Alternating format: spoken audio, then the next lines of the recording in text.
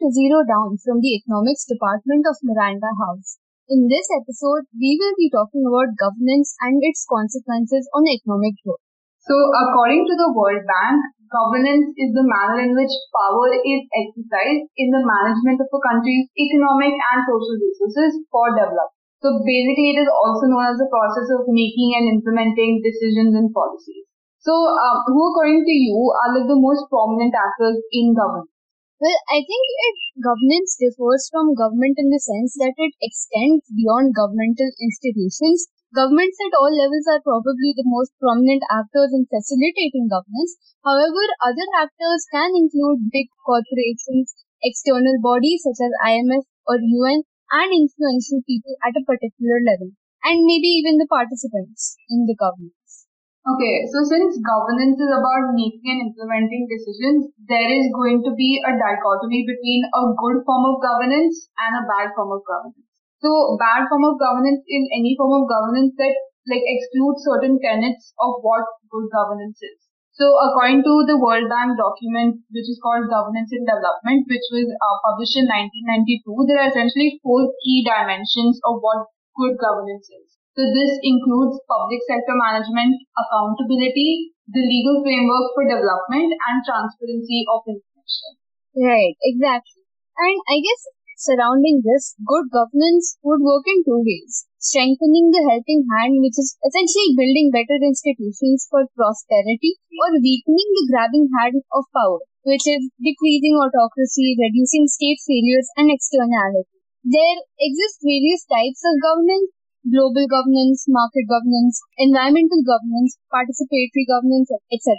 Governance can exist at every level of an organization and can be directed for various purposes. For this podcast, I think we'll be analyzing governance at the macro level for simplicity. Yeah, so in this podcast, we are interested in analyzing the impact of governance in the macro sense on economic growth. And we will be doing this by taking examples of governance, and these examples are historical as well as very recent, and seeing their outcomes on the economy.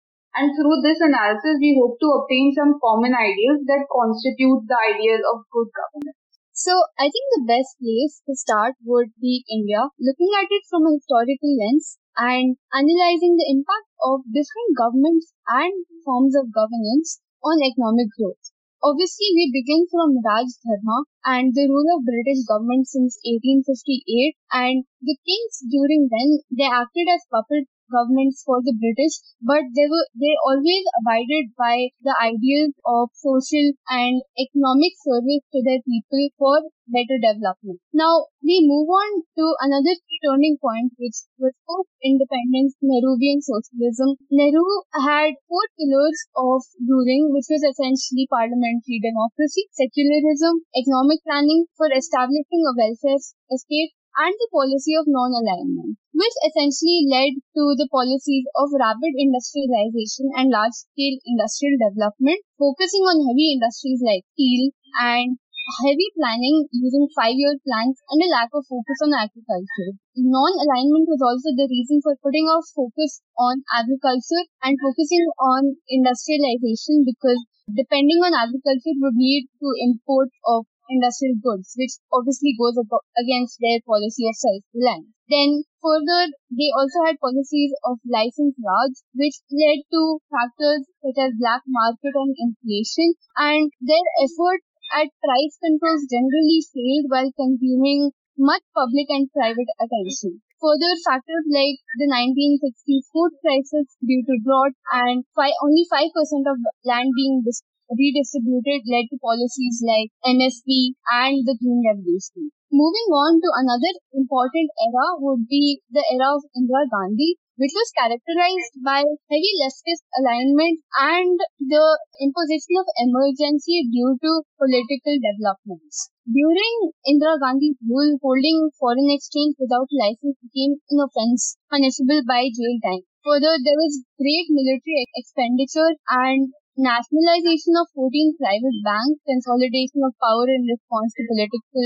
developments, rapid land distribution, and forced sterilization. You know what? In the 1970s, there was actually an 8-year waiting list for people wanting to buy a scooter. That is the middle income people's general mode of transport. But after that, you could see a transition from the leftist alignment to a more liberalized and globalized form of government. During 1991 liberalization under P.V. Narasimha Rao and moving on to Rajiv Gandhi, India was forced to undergo devaluation of the rupee, and there was an entry of WTO and its idea of governance, prudent governance to be precise. The breakup of the Soviet Union had substantially discredited central planning, and the export-led success of the East Asian countries had thrown into light the drawbacks of an inward-looking model of development. This also saw a simultaneous rise of Hindutva and cultural changes and cultural appropriation, while with liberalization, privatization, and globalization being the three horsemen for India's development. Yeah, and I think like the current economy, which is under the BJP rule, has been one which promises high productivity, modernization, and essentially global integration of the formal sector. And this economic policy aligns with a very neoliberalist form of economic policy and even form of governance. And this policy was implemented by giving the push that essentially it's going to lead to high growth rates and a steady foreign fiscal deficit. However, we can see that when you push a very progress-driven or economic growth-driven model, it does not necessarily benefit all sectors. So we can see like one half of the children are currently malnourished, one half of the women are illiterate, and 2/3 of the people lack even basic sanitation. And I think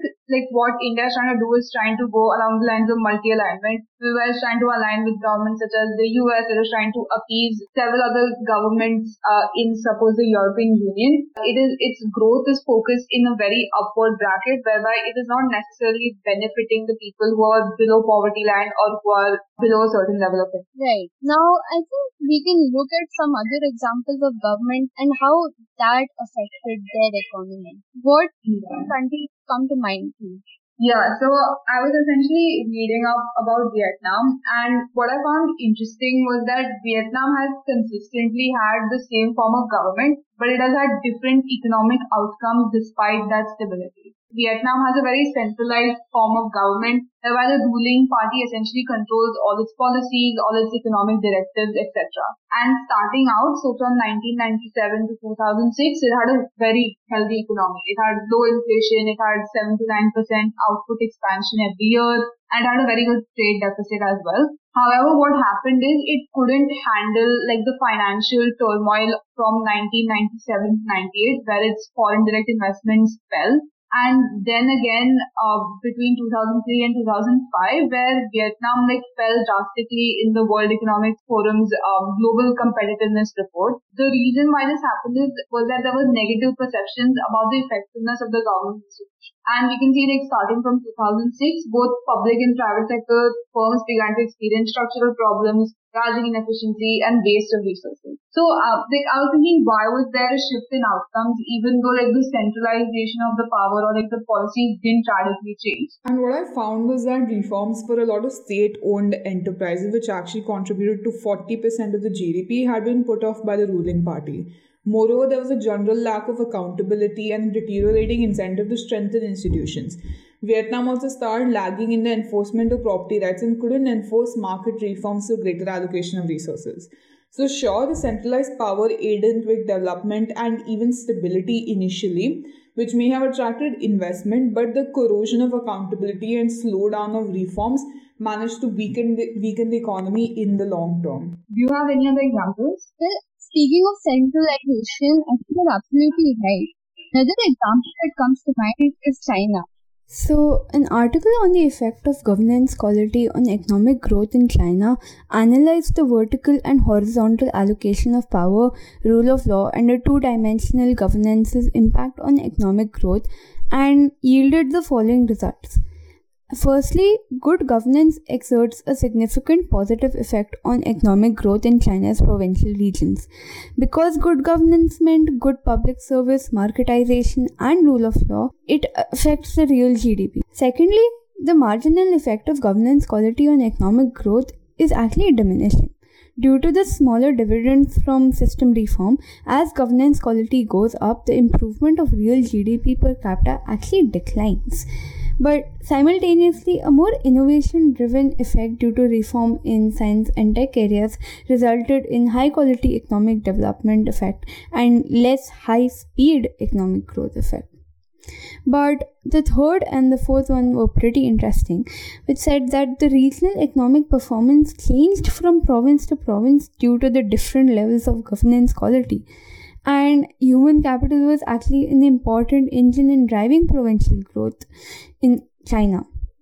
So, certain policy suggestions arise from these points, being decentralization of low local governance quality districts, improvement to clean, efficient, and service-oriented governments, accumulation of high human capital through a focus on higher education, through financial aid, encouragement of scientific research, and a focus on scientific and technical innovation, which could encourage the helping hand of power or inhibit the grabbing hand of power, resulting in good economic growth and performance. Now, due to the similar demographics in India, I think these policies could be applicable to our country as well.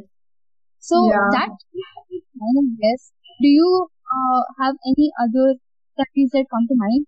I actually have a group of countries that comes to mind. So another very important example is actually like the 1980s Latin American debt crisis.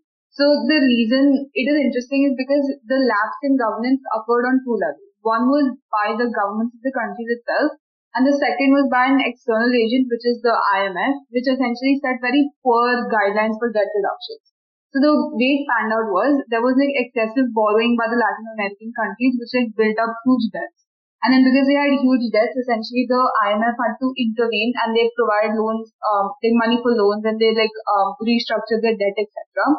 However, in return, like IMF did in India as well, they forced Latin America to make reforms that would favor free market capitalism and had to move away from its system of state-led industrialization. However, what happened is that this reform backfired completely. It aggravated poverty and unemployment, inequalities rose, and because the government reduced its spending to like cut down deficits, it weakened institutions for health and social security. And this decade, like the 1980s to 1990s, is called like the lost decade because there was so much economic downturn and people were impacted negatively. And one more interesting thing I learned was that because the IMF did such a bad job of enforcing quote-unquote good governance, Brazilian officials had like a debt negotiation meeting where they decided to never sign agreements with the IMF. And I think one more lesson you can see actually is that promotion of competitive markets and like liberalization, globalization works in some cases to a relative extent, like in India, but it doesn't work in all cases. And I think that shows that there is no like one size fits all solution that you enforce this, you get good governance. Yeah, I think a good way to analyze governance further is to actually see how governance panned out in the COVID-19 pandemic because the COVID-19 pandemic revealed like a lot of flaws in our institutions and it showed how competent our governments actually were. And I think we can see the impact of, like the immediate impact of governance on certain economic indicators. What do you think was the impact of COVID and its management on our economy? Right. I think the government did an overall blunder in managing COVID across the country with its decisions as well as lack of enforcement of rules and regulations. But I really want to take a specific case, which is Rajasthan, because Rajasthan did really well in managing COVID for itself. The first wave, it was extremely hit, and the district called Bhilwara was drowning in cases. So they followed something called the Bhilwara model, which essentially involved intense contact tracing, district lockdown, apps to monitor home quarantine conditions, and tracking through GIS, and having nearly 850 teams doing house-to-house survey. And that really worked in its favor and was able to be implemented in other districts as well. Now, when the second wave hit Rajasthan, it showed an impressively low positive rate of 2.12% as compared to other states. It was actually among the least affected states by COVID.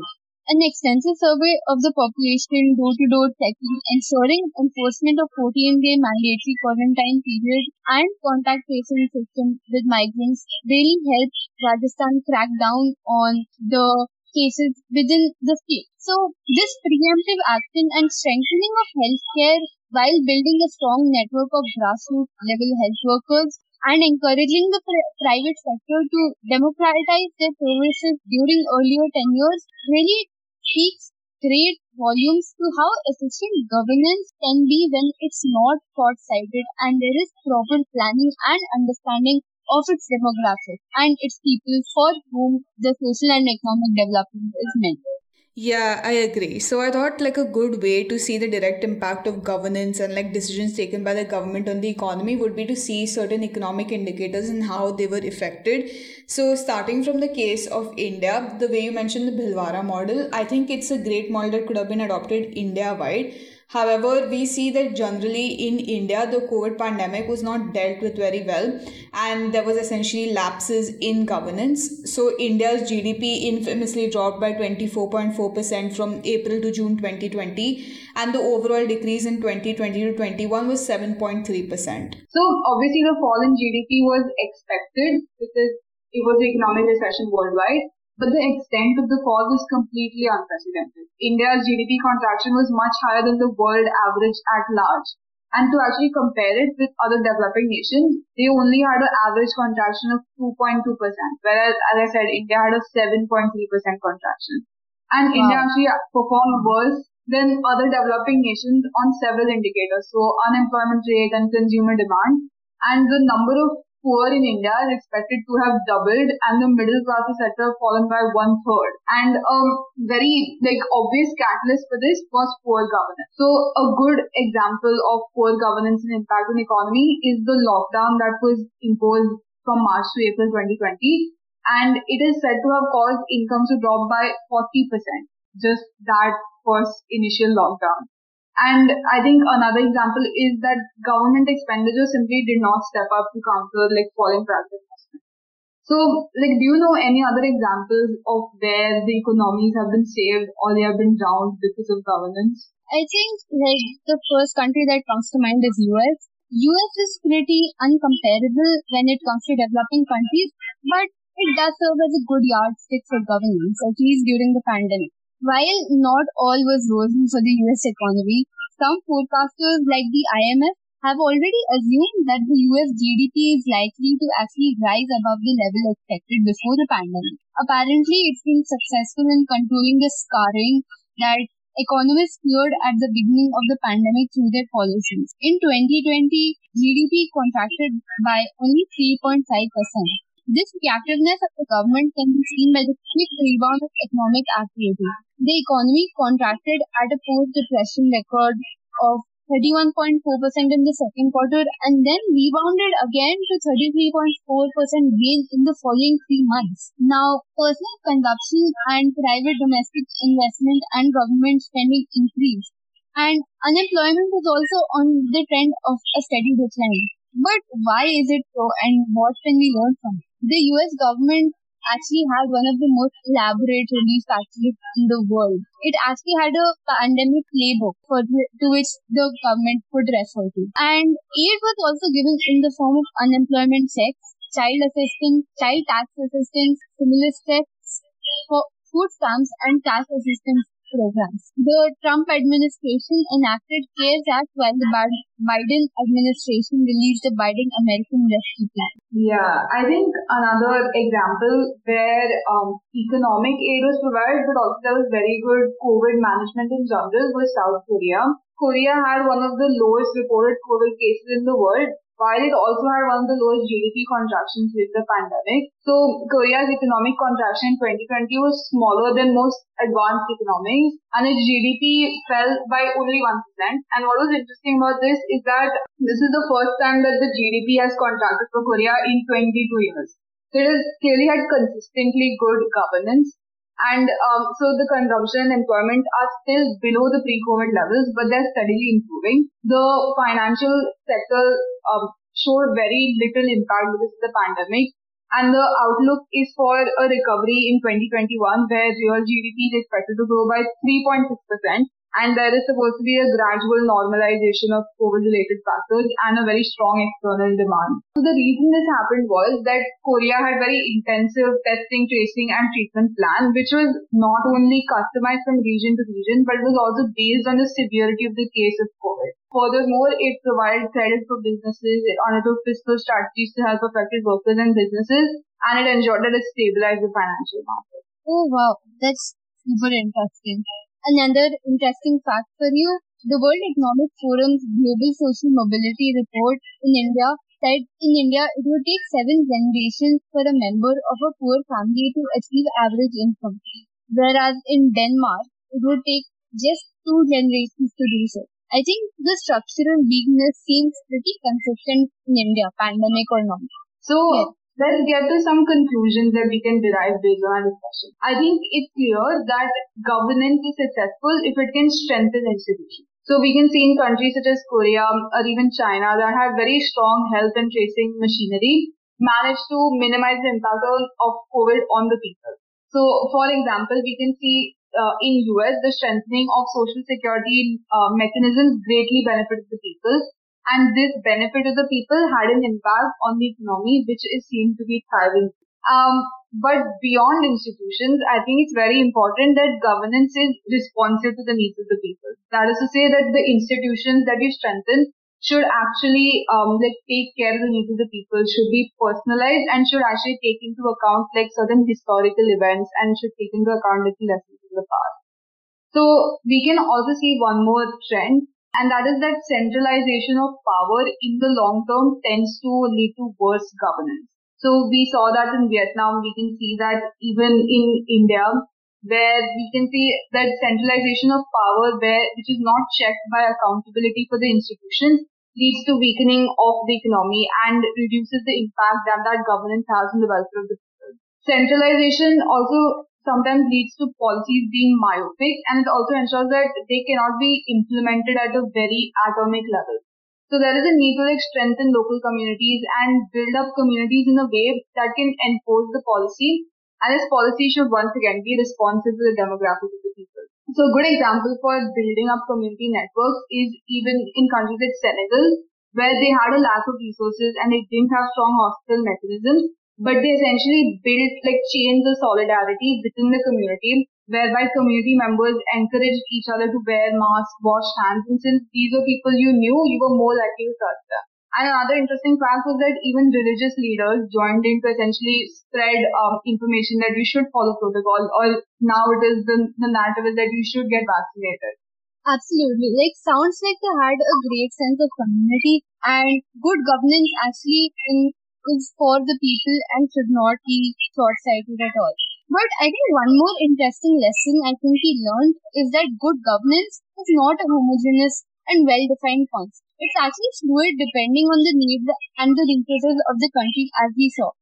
It probably would have been a bad idea for India to spend as much as the US, and it may have been difficult for India to set up tracing systems like China and Korea.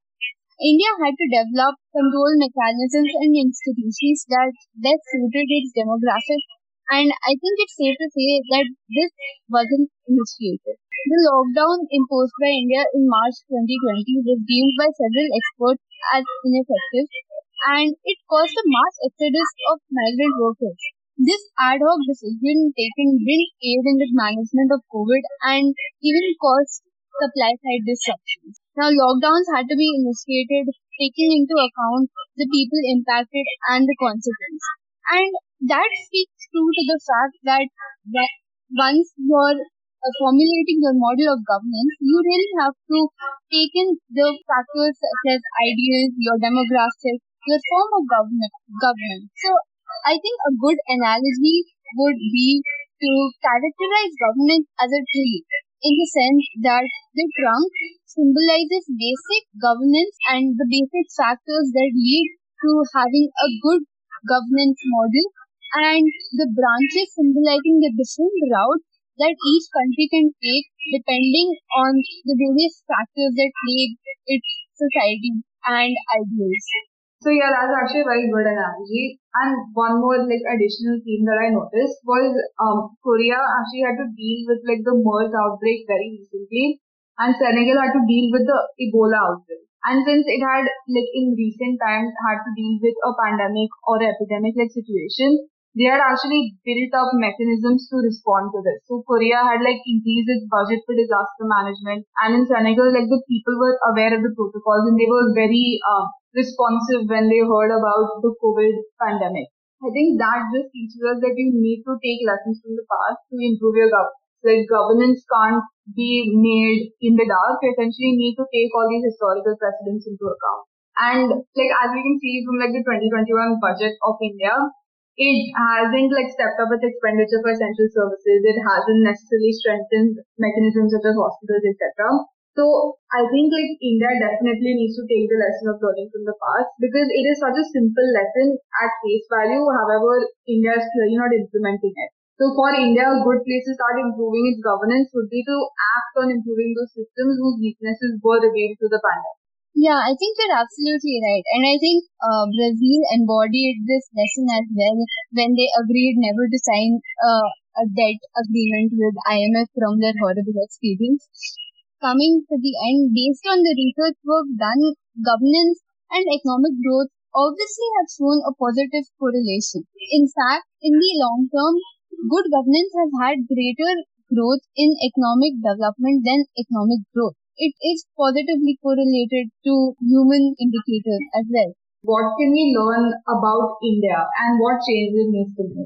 Right. I think coming to India, as Raghuram Rajan said, while there are strong institutional forums in place, which is absolutely essential for a good governance model, they are slowly being compromised due to extreme centralization of governance, abhorrence of criticism, distaste for experts, and a resounding echo chamber, which is obviously seen through the recent epidemic. Yeah, I think India largely like ignored experts and it also was like in a phase of triumphalism whereby it thought it had conquered COVID before the second wave hit. And I think that's a good example of a completely non-responsive, unaccountable form of governance. And actually, some critics like Ramchandra Guha have gone as far to say that most actions of this government are marked by a combination of incompetence and authority. What do you think about that?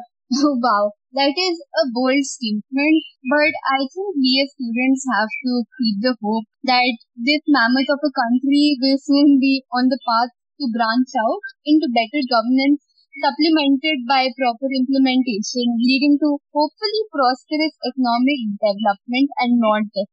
I completely agree with you.